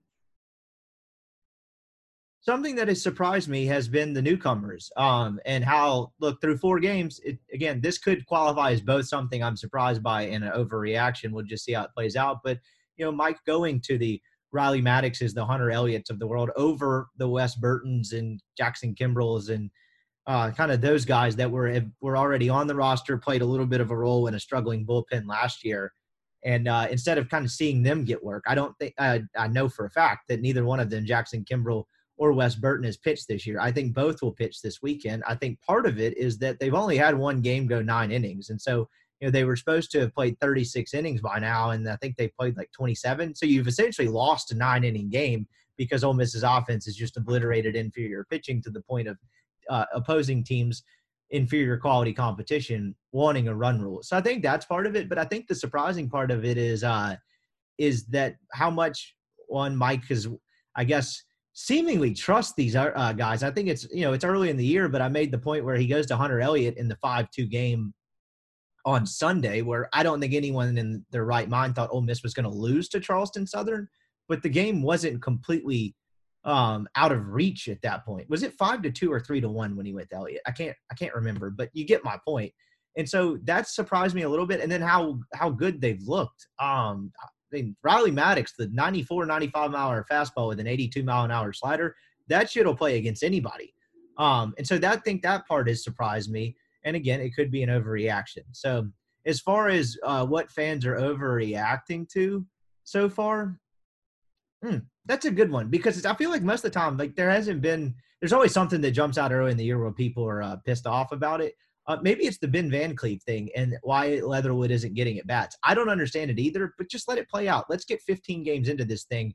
And if Mike Bianco is still not having Hayden Leatherwood as an everyday guy, and Leatherwood is still hitting in the opportunities that he gets, like he got against Pine Bluff, right? He comes on and pinch hits and relieves Alderman and hits the ball over the fence. So if that guy continues to hit and Mike does not have him in the everyday lineup, then I will understand it and it won't be an overreaction. But for right now, the fluidness of the lineup, I think maybe I don't want to say frustrated some fans, because I think most people kind of get it, but it's being talked about a lot. And I don't think it's actually that big of an issue. I think they're going to figure it out. And this year, it's not coming from how do we feel with this ninth hole in the lineup and how do we just find someone decent enough to live with as that ninth guy. Now he's trying to decide between 11 dudes who's the best and how he gets the at-bats. So that's a much better problem to have. So there hasn't been any huge overreaction so far, but I guess that would qualify as one. The lineup being in flux, I think that's going to continue to happen. So let's see. Oh, I lost my place. We had a couple more of these mailbag questions to get to before we get out of here. Hold on, let me regain it. My internet's acting funny on me this morning, as typical when I'm recording a podcast. Let's see. All right, here we go. Keeping it moving. Silly Man Chili Man checking in here. I'm curious, after reading your article, which was great, by the way. Thanks, man. I really appreciate that. How you were able to set up an interview with Tremisha Joyner and her husband. Did you set it up yourself, or are you even allowed to talk about that? No, I can talk about it. There's no subject interviewee confidentiality agreement here. I guess without going too nerd inside journalism, like inside baseball journalistic nerd here, it's really not that complicated. I came across really a social media post, and you come across stories, particularly human interest ones, in a variety of ways if you're looking hard enough for them. And I've always tried to make it a point to look for stories like that, because those are the ones that I enjoy the most. I enjoy, look, the sports aspect of it is cool. I'll never take for granted, getting paid to opine and provide analysis and write about sports, because, I grew up loving sports, and none of this feels like a job. Like, shocker, I'm not making millions of dollars on this podcast as much as I love to joke about it. I enjoy doing this as much as ever. And I guess if I ever stopped enjoying it, it's probably when I would cease to do it anymore. So point being, as much as I love the sports side of it, I really enjoyed writing about people more and the kind of the common everyday struggles that people overcome, because I just find that interesting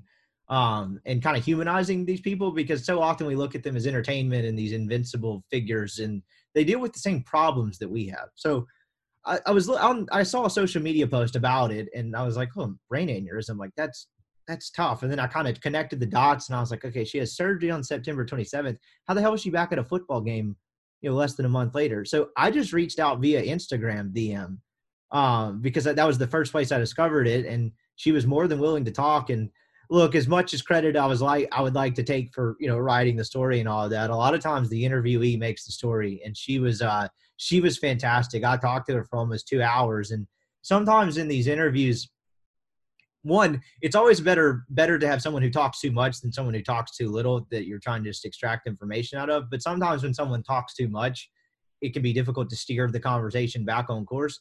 If I had to call it, she was probably like the perfect balance. She was thorough, she was detailed, and I just kind of let her go in that sense and just tell me everything that she remembered happening. And so that was really all there was to it, man. And then I asked if she thought Randall would be interested in talking, and she said sure. And because Randall is an employee of Ole Miss Athletics, right, and on the football team, I cleared it with media relations just to not that I think they would care in an instance like this, but anytime it's an Ole Miss person, you kind of have to go through media relations. And so I cleared it with them.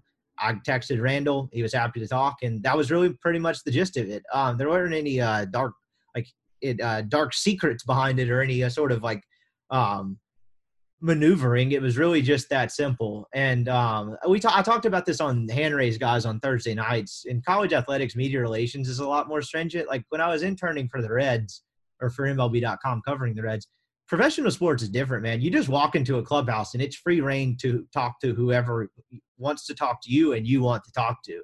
And when you hear like reporters talk about developing relationships in college, that's not really the case with like coaches and players. It's developing relationships and sourcing elsewhere, kind of people on the peripheral.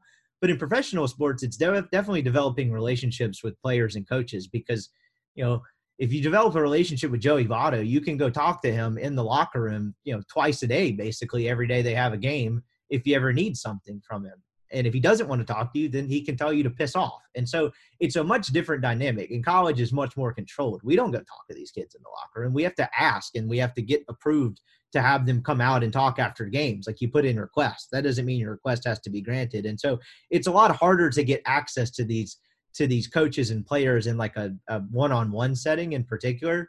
And so a lot of times you get the better stories on the peripheral. I didn't have to go through Ole Miss media relations to talk to Tremisha, and I probably wouldn't have had to talk to Randall in this sense. I just did it because kind of a courtesy thing. I didn't want to piss anyone off. Not that I really care living in Dallas now, but so that was kind of part of it. That was really the gist of it. So there was really nothing there that was really that interesting. I just reached out via DM and she was happy to talk. You'd be surprised at the amount of people that are interested in talking about themselves. And I don't mean that in a bad way, and talking about the things that they went through. People are generally pretty open about that, about sharing their experiences, because in some ways, not to get too zen here, but it's therapeutic in some ways, I think, to talk about it and kind of relive it and have it out in the open. And she was pretty adamant on pretty consistent on social media about sharing her story and encouraging people to go get checked. So, she was not bashful about sharing it at all and made for a great story. And I appreciate her time. So that was pretty much the gist of it there. Nothing overly complicated about that. Let's see if I missed anything. I want to make sure I got to all the mailbag questions. Let's see here. I think no, we got a couple more. Sorry. Would Putin hit his weight? $140 maybe. We're guessing Vladimir Putin's weight here in SEC West baseball. No, to hell with that guy. That is our official Rippy Wright's foreign policy stance on the crisis going on in Eastern Ukraine. We are an anti-Putin podcast. So you can thank us for our service later. Let's see. Got a couple more to get to before we get out of here today.